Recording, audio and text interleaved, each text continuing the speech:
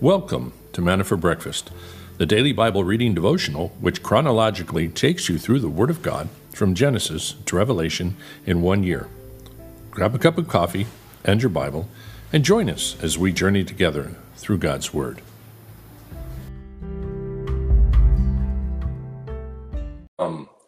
Dallas, more properly Frisco, we finally made it. Nice to see you guys virtually, kind of. But we did have a tough time getting over here, but we made it. So praise God. We're in my sister's house and way north in Dallas, for you guys that know the states, or in Texas. And we'll be here a few days, enjoying a little fellowship. Today is Renee's birthday, so happy birthday, Renee. And she is like 35 now, or something, somewhere around there. But it was we had a wonderful dinner last night. We had a fun dinner with family here. It's really fun. My sister had a lot of fun.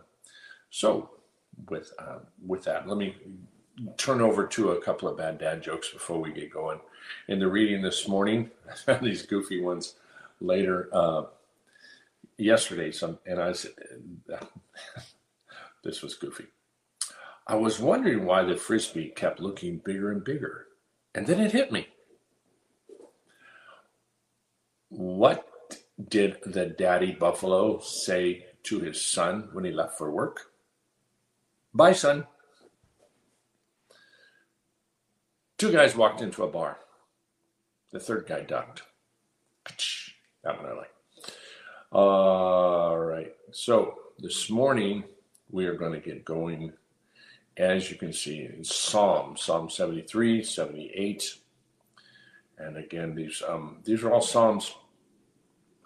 Interesting they put these Psalms during this time period. We're reading chronologically. So this would be supposedly in the time frame of David, King David, during this time. This is a Psalm of Asaph. Asaph wrote a number of Psalms, a beautiful psalm writer. So let's pray, and we will get into Psalm 73 this morning. Father, thank you for bringing us together. Thank you for bringing Renee and I safely here to the Dallas area. I ask that you bless our time in the Word.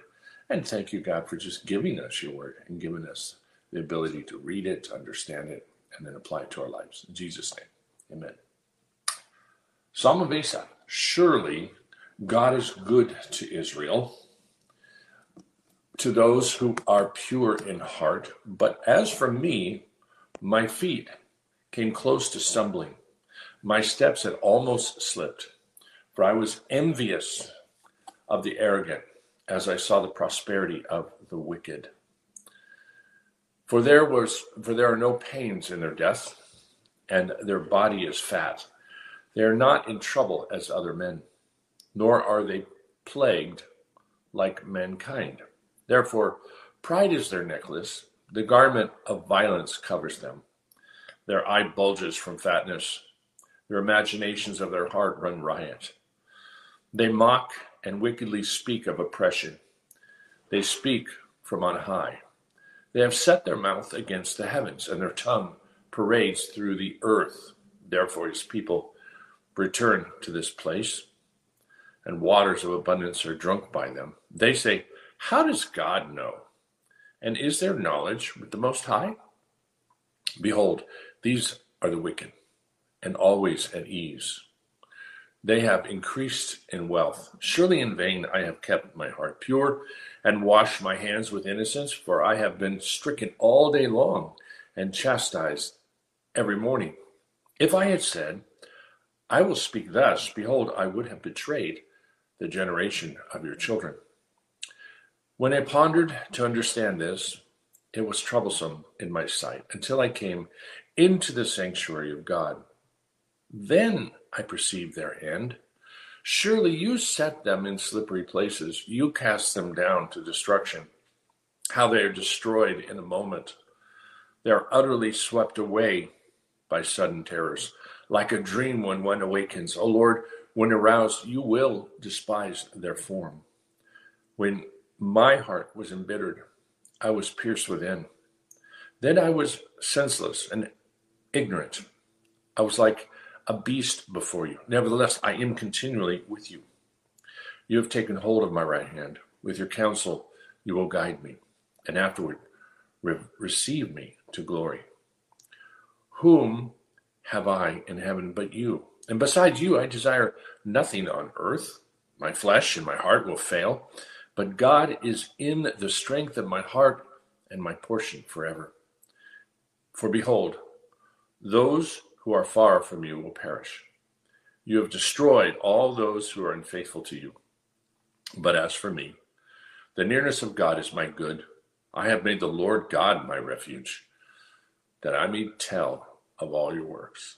So there in Psalm 73, we have this powerful confession of a psalmist who is honest as how he sees the world from his vantage point as a human being, that the righteous seem to flourish and not perish. They seem to flourish and be blessed in one sense, in our vernacular, for all of their misdeeds and their evil ways, and they don't seem to pay the price, while those who are righteous and those who are pure before God seem to suffer.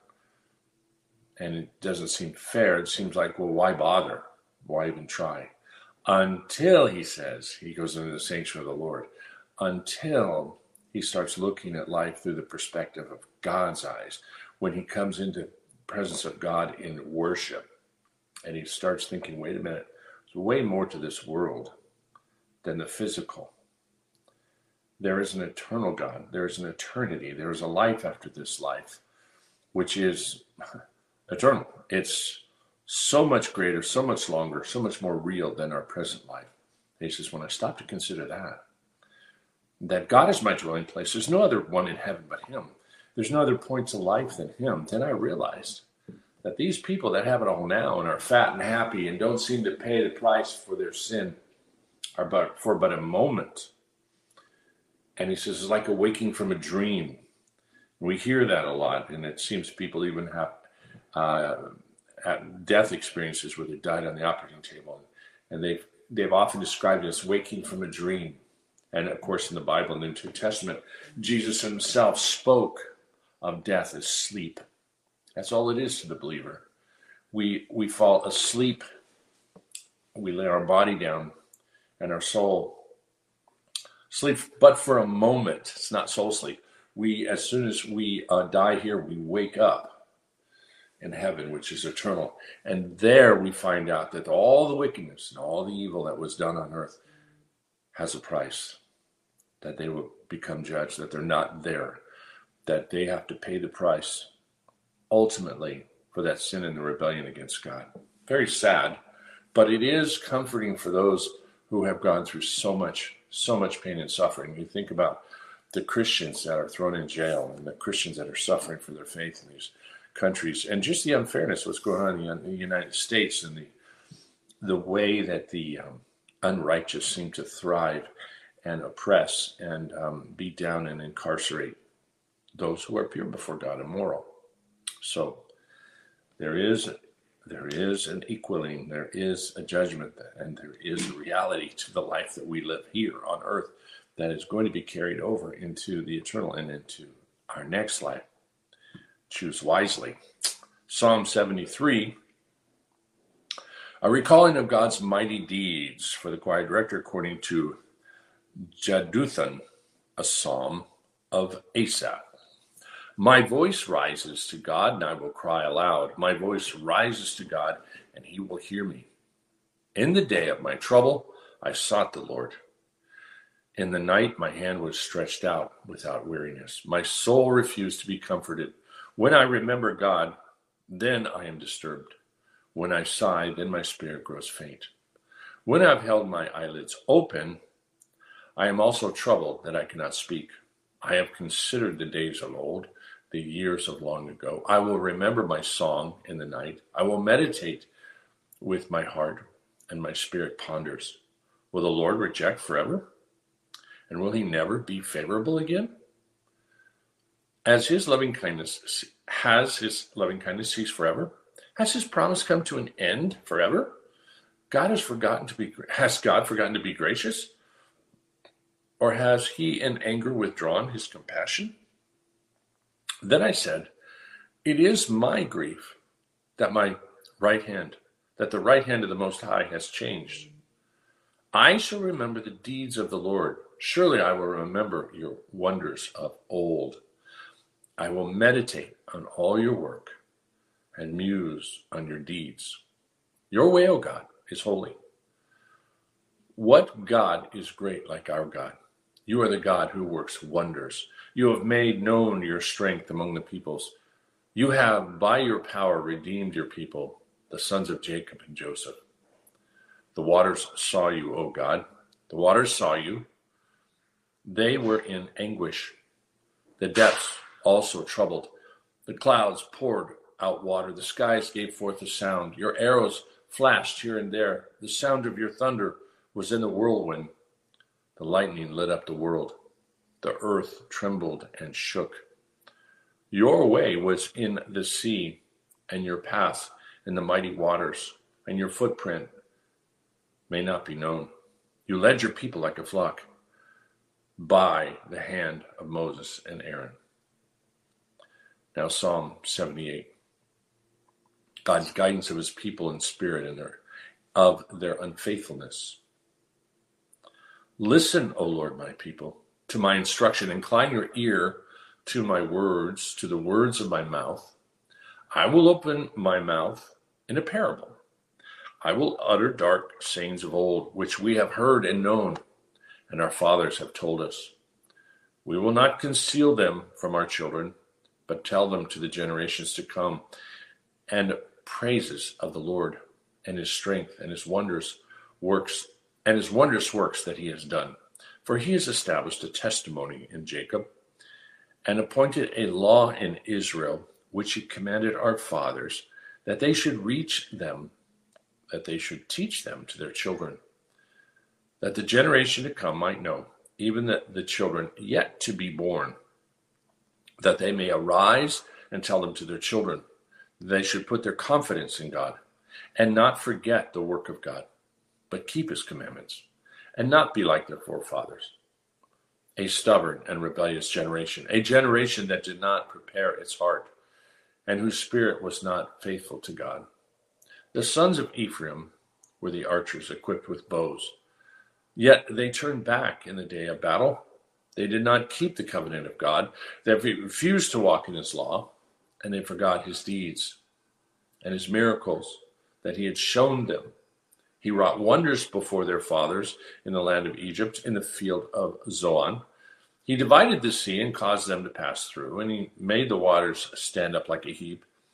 Then he led them with the cloud by day, and all the night with the light of fire. He split the rocks in the wilderness and gave them abundant drink like the ocean depths. He brought forth streams also from the rock and caused waters to run down like rivers. Yet they still continued to sin against him, to rebel against the Most High in the desert. And in their heart they put God to the test by asking food according to their desire. Then they spake against God. They said, "Can God prepare a table in the wilderness? Behold, he struck the rock so that the waters gushed out, and streams were overflowing. Can he give bread also? Will he provide meat for his people?" Therefore the Lord heard and was full of wrath, and a fire was kindled against Jacob, and anger also mounted against Israel, because they did not believe in God and did not trust in his salvation. Yet he commanded the clouds above, and he opened the doors of heaven. He rained down manna upon them to eat, and gave them food from heaven. Man did eat of the bread of angels. He sent them food in abundance. He caused the east wind to blow in the heavens, and by his power he directed the south wind, and he rained meat upon them like the dust, even winged fowl, like the sand of the sea. Then he let them fall in the midst of their camp, round about their dwellings. So they ate and were filled, and their desire he gave to them, before they had satisfied their desire. While the food was still in their mouths, the anger of the Lord rose against them and killed some of their strongest ones, and subdued the choice men of Israel. In spite of all this, they still sinned and did not believe in the wonderful works. So he brought their days to an end, and futility, and their years in sudden terror. When he killed them, and they sought him. When he killed them, then they sought him, and returned and searched diligently for God. And they remembered that God was their rock, and that the Most High God, their Redeemer. But they deceived him with their mouth, and they lied to him with their tongue. For their heart was not steadfast towards him, nor were they faithful in their covenant. But he, being compassionate, forgave their iniquity and did not destroy them. And often he restrained his anger and did not arouse his wrath. Thus he remembered that they were but flesh, a wind that passes and does not return. How often they rebelled against him in the wilderness and grieved him in the desert. Again and again they tempted God and pained the Holy One of Israel. They did not remember his power, the day when he redeemed them from the adversary, when he performed the signs in Egypt and his marvels in the field of Zoan, and turned the rivers to blood, and their streams they could not drink. He sent among them swarms of flies, which devoured them, and frogs, which destroyed them, and gave also their crops to the grasshopper, and the product of their labor to the locust. He destroyed their vines with hailstones, and their sycamore trees with frost. He gave over their cattle also to the hailstones, and their herds to the bolts of lightning. He sent upon them his burning anger, fury, and indignation and trouble, a band of destroying angels. He leveled a path for his anger, and he did not spare their soul from death, but gave over their life to the plague, and smote all the firstborn of Egypt, the first issue of their virility, in the tents of Ham. And he led forth his own people like sheep. He guided them in the wilderness like a flock. He led them safely so that they did not fear, but the sea engulfed their enemies. So he brought them to the Holy Land, to this hill country, which his right hand had gained. He also drove out the nations before them and appointed them for an inheritance by measurement. And he made the tribes of Israel dwell in their tents, yet they tempted and rebelled against the Most High God. They did not keep his testimonies, but turned back and acted treacherously like their fathers. They turned aside like a treacherous bow. And they provoked him with their high places and aroused his jealousy with their graven images. When God heard, he was filled with wrath and greatly abhorred Israel, so that he abandoned the dwelling place at Shiloh, the tent which had pitched among them. And he gave up his strength to captivity and his glory into the hand of the adversaries. He also delivered his people to the sword and was filled with wrath at his inheritance. Fire devoured his young men, and the virgins had no wedding songs. His priests fell by the sword, and his widows could not weep.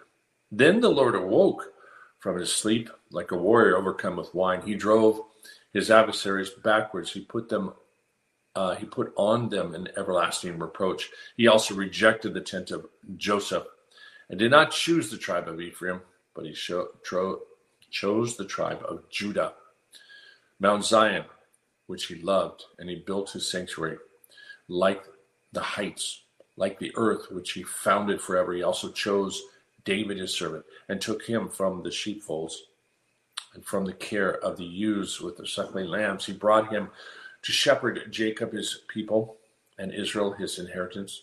So he shepherded them according to the integrity of his heart and guided them with skillful hands. Long song, 73 verses. That's a big song. 72 verses. Talking of God's faithfulness to Israel, basically, and Israel's unfaithfulness to God, recounting all the great acts of God. These are written to remind Israel of God's mercy, his grace, but also his holiness. That God was the creator of the world. You see these amazing descriptions of the creation and his power over the elements, his power over the world. And you see his power over the enemy and the things he did in Egypt, to bring his people out, and how he always desired to act as a shepherd to them and guide them. But of course they rebelled.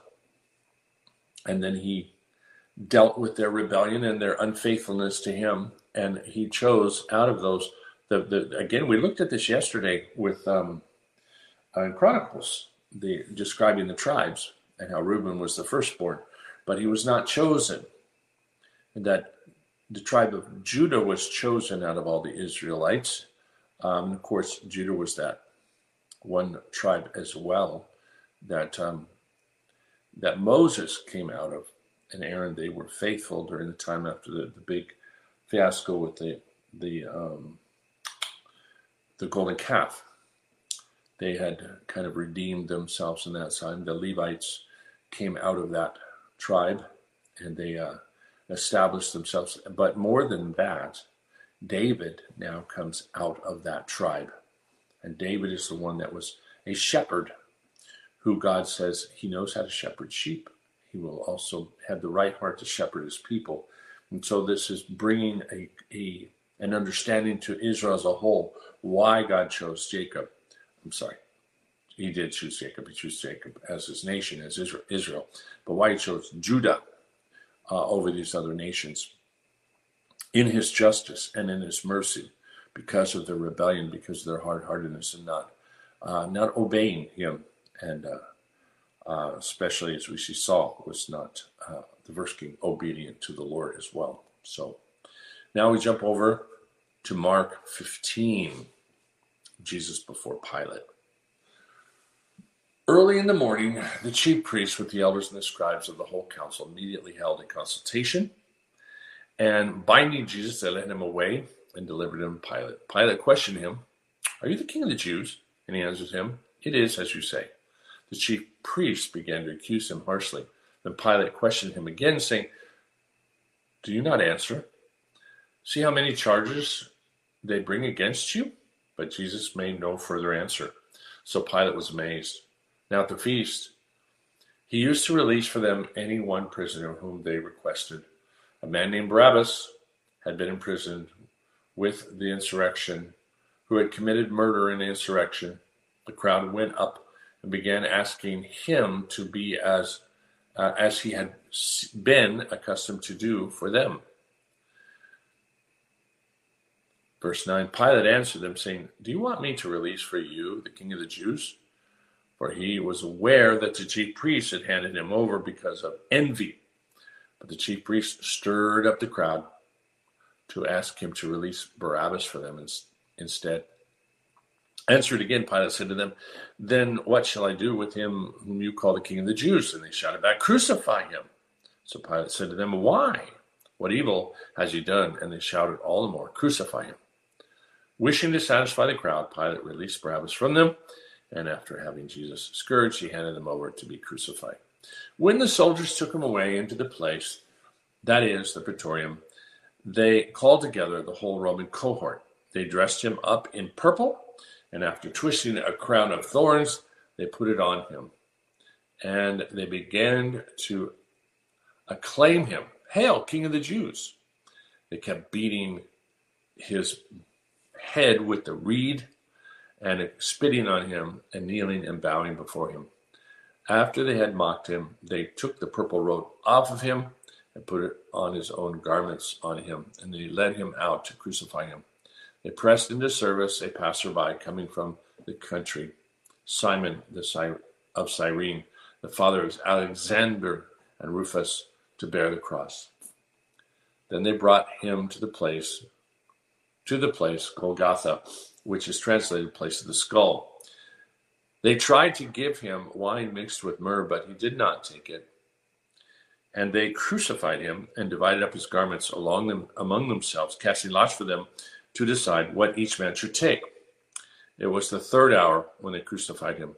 The inscription of the charge against him read, "King of the Jews." They crucified two robbers with him, one on the right and one on the left. And the scripture was fulfilled, which said, "He was numbered among the transgressors." Those passing by were hurling abuse at him, wagging their heads and saying, "Ha, you who are going to destroy the temple and rebuild it in 3 days, save yourself and come down from the cross. In the same way, the chief priests also, along with the scribes, were mocking him among themselves and saying, he saved others, he cannot save himself. Let this Christ, the King of Israel, now come down from the cross so that we may see and believe. Those who were crucified with him were also insulting him. When the 6th hour came, darkness fell over the whole land until the 9th hour. In the 9th hour, Jesus cried out with a loud voice, Eloi, Eloi, lama sabachthani, which is translated, my God, why have you forsaken me? When some of the bystanders heard it, they began saying, behold, he is calling for Elijah. Someone ran and filled a sponge with sour wine and put it on a reed and gave it to him to drink, saying, let us see whether Elijah will come and take him down. And Jesus uttered a loud cry and breathed his last.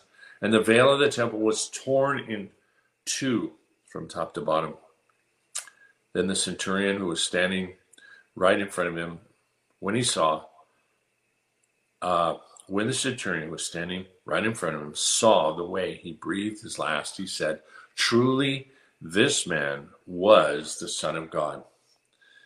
There were also some women looking on from a distance, among whom were Mary Magdalene and Mary, the mother of James the Less, and Joses and Salome. When he was in the Galilee, they used to follow him and minister to him. And there were many other women also who came up with him to Jerusalem. When evening had already come, because it was the preparation day, that is the day before the Sabbath, Joseph of Arimathea came, a prominent member of the council, who himself was waiting for the kingdom of God. And he gathered up courage and went in before Pilate and asked for the body of Jesus. Pilate wondered if he was dead by this time. And summoning the centurion, he questioned him as to whether he was already dead. And ascertaining this from the centurion, he granted the body to Joseph. Joseph brought the linen cloth, took him down, wrapped him in the linen cloth, and laid him in a tomb which had been hewn out in the rock. And he rolled a stone against the entrance of the tomb. Mary Magdalene and Mary, the mother of Joseph, were looking on to see where he was laid. It's interesting that Mary Magdalene and Mary, the mother of Joseph, followed the body to the tomb. We don't see that they have any contact at this point with Joseph, but they follow to see where he was laid. Why? Why bother? Well, we know from the next account, as we continue reading, that Mary wanted to come back to minister to his body. They had ministered to him in life. It's interesting the fact that it even says it is possible to minister to Jesus. That was always a weird concept when I first got saved. We as believers can minister to the Lord. He receives our praise, our prayers. We can come before him with thanksgiving, and in these ways we minister to him. She wanted to minister to him in death as she had done in life. And what this is real worship. She had a faith that surpassed her understanding of everything that was going on. She was convinced that he was the Messiah. She was convinced he was from God. And so even though he was dead, she didn't look at it from a human reasoning standpoint. Well, he's dead. That must mean it was all wrong. That must mean that it's not happening. No, she could look beyond that because she understood that he came from heaven and that his kingdom was not of this world. It was of a different world. Did she understand how that all works? No, I doubt it. Did she understand that he was going to raise again the third day? Probably not. But there's a hint that there may have been that remnant of the memory that he said he was going to rise again on the third day. And that kind of distant hope in her heart was, could it be? Probably a doubting, but she still continued to maintain her faith in him. Normally, if somebody promises you something, I'm going to be king and I'm going to do this and I'm going to establish this, and then they die, you go, well, they were wrong. They were egotistical, or they were somehow deceived themselves. And Jesus said that he would establish his kingdom. Jesus said that he had come from God, and that he had come to the earth so that we might receive life, that we might receive it abundantly. And he had spoken all these things, and yet he was dead. But there were certain people, Joseph, who took the body down. Why bother if it was all a hoax? He put everything on the line as a Pharisee, exposed himself to be ridiculed, cast out of the synagogue, and ruin his life by taking that body and putting it in his own tomb. This was a strong statement that he said, my life is bound up with my Messiah, whether in life or in death. He had made that statement boldly. And so we see people beginning to minister to Jesus and worship him as seemingly all hope had been lost, because they maintained a belief in something greater than this earth, greater than this life. They understood that there was another life, and they put their faith in that. They put their faith in the words of Jesus, that he could take them beyond this world into another world, and beyond themselves into a deeper understanding of God if they would trust in him. And if this was, Jesus had been preparing them for this, that to trust him by faith and not by sight, and that he would guide them. That's why he sent the Holy Spirit. So I love these accounts of the actual death, and looking at the people who could still maintain a faith in Jesus at the time of his death, when all hope seemed to have been lost. Very powerful, very encouraging for us. And of course, we have a greater are we, the Bible says, who have not seen and yet believe. You see, we have that same kind of situation of Mary and Joseph. We have almost a greater blessing, the Bible says, because we've chosen to believe that everything Jesus said was true. He was the Messiah. And yes, he did die, but we believe, and we have the account that he rose again and conquered death. Very encouraging. So now we'll look over into Charles Spurgeon today, June 3rd. My wife's birthday, by the way. On sure-footedness. The Lord our God is my strength, and he will make my feet like hinds' feet, and he will make me walk upon mine high places. Habakkuk 3:19. The confidence of the man of God is tantamount to the promise for that which faith has persuaded of this, the purpose of God.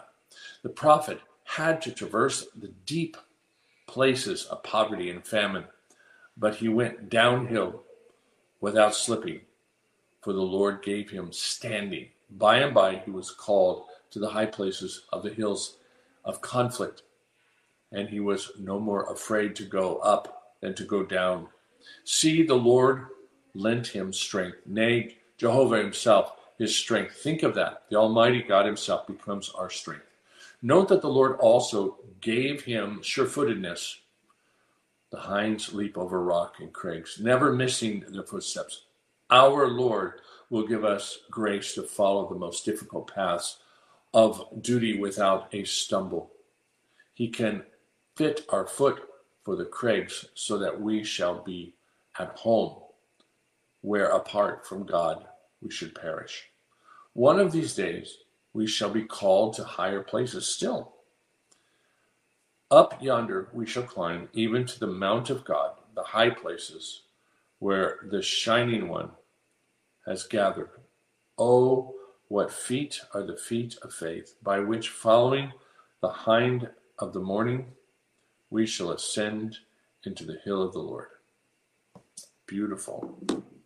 Sure-footedness of the believer, basically the understanding that God has given us stability in our life in the difficult times and the easy times. Times he'll call us to ascend to difficult but beautiful high places.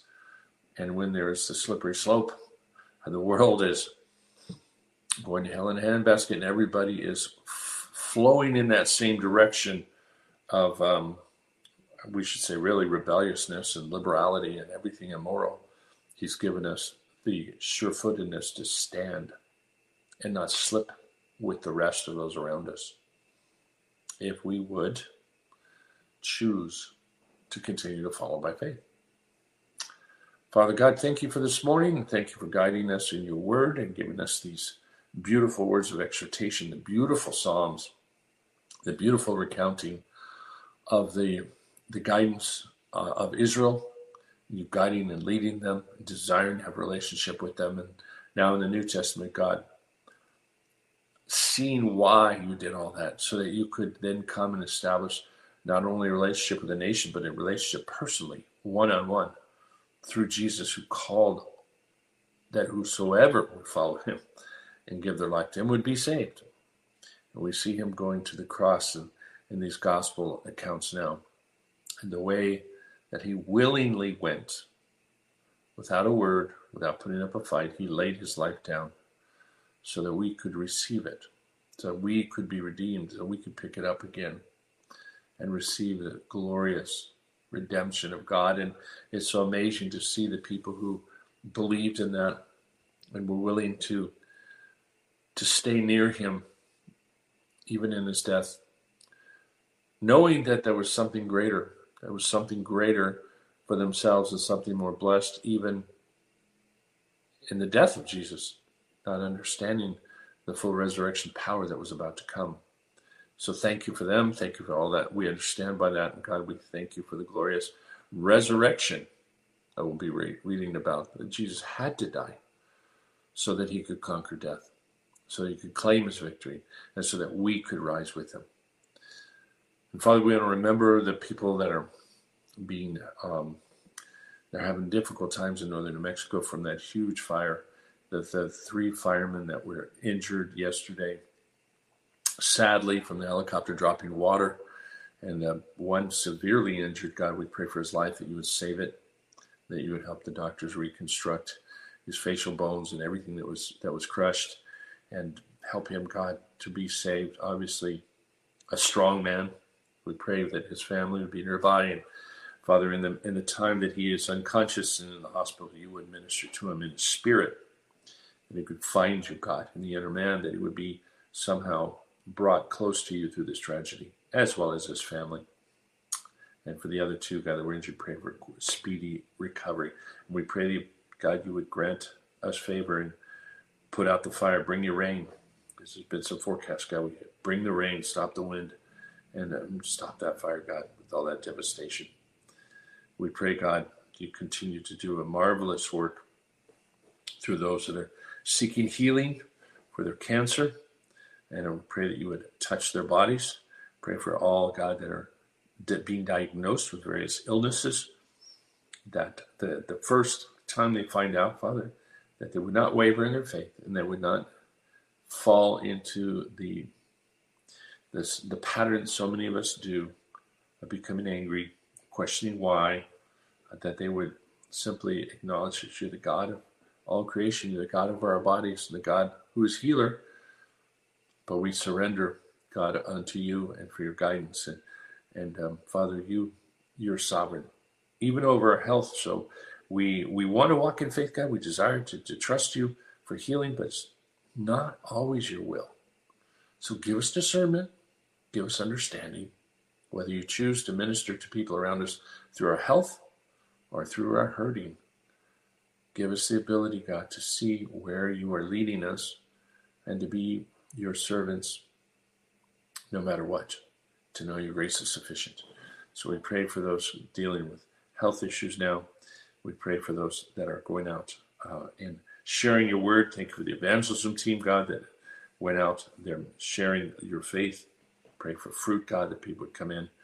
For Jaswana's baby, God, we thank you for the new baby and the new life you brought in, Father, into our little group, our little family. Thank you for that precious life. And God, we pray you continue to grow our fellowship in Vallarta and online, God. Thank you for our family here in Manna for Breakfast, that you are growing our family and that we're seeing connections, Father, and people being blessed, people growing in your word. God, thank you for the power of your word and for the power of your Holy Spirit to transform our lives and bring us deeper in our walk with you. So bless us, Father. Bless Renee this day, her birthday, God. Thank you for giving her. Thank you for giving us, God, her Renee now celebrating her life, and that she has been a faithful servant to you, God, and you've used her in so many ways. Couldn't do what we do without her. So thank you for so the blessing we have, and God, I pray you grant her healing in her body, strength in her body, God, that you would cause her to walk before you as that beautiful servant that she is, with a surpassing peace, God, knowing your peace and your goodness. And God, just use her in mighty ways. Continue to use her in mighty ways as you have. She's such a love for you, God, such a love for evangelism, to see people touched. The love she has for children, God, is inspiring and contagious. So thank you, God, for using her to bring so many others into a deeper walk in their life. And bless her greatly, God. My wife this day, who I love very much. So thank you, Father. In Jesus' name, amen. Okay, everybody, thank you. We will keep this going tomorrow, I think at the same time. I'm going to be flexible because we're doing a lot of things as we are running around and enjoying our little vacation time. So probably be the same time, but it might be early. Just check it a little early and see if I'm on or not. So we will see you again tomorrow. Bye-bye.